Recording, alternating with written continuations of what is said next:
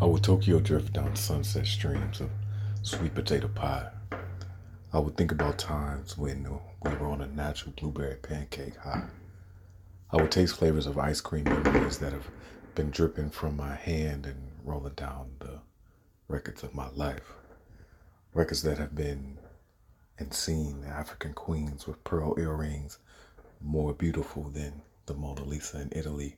Records that have African kings uniting Afro beats, hip hop streets, and rhythms from reggae beach.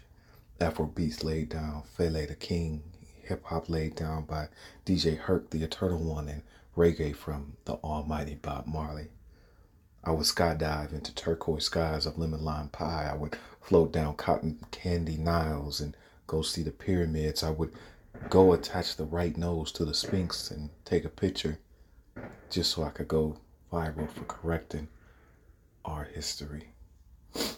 I would listen to the records of the day as I jogged through Central Park, and even though I'm not close, I would hear the crystal waves of California. I would be giving out beads in New Orleans. I would go back home to Michigan and sip warm apple cider as the leaves fall outside my window.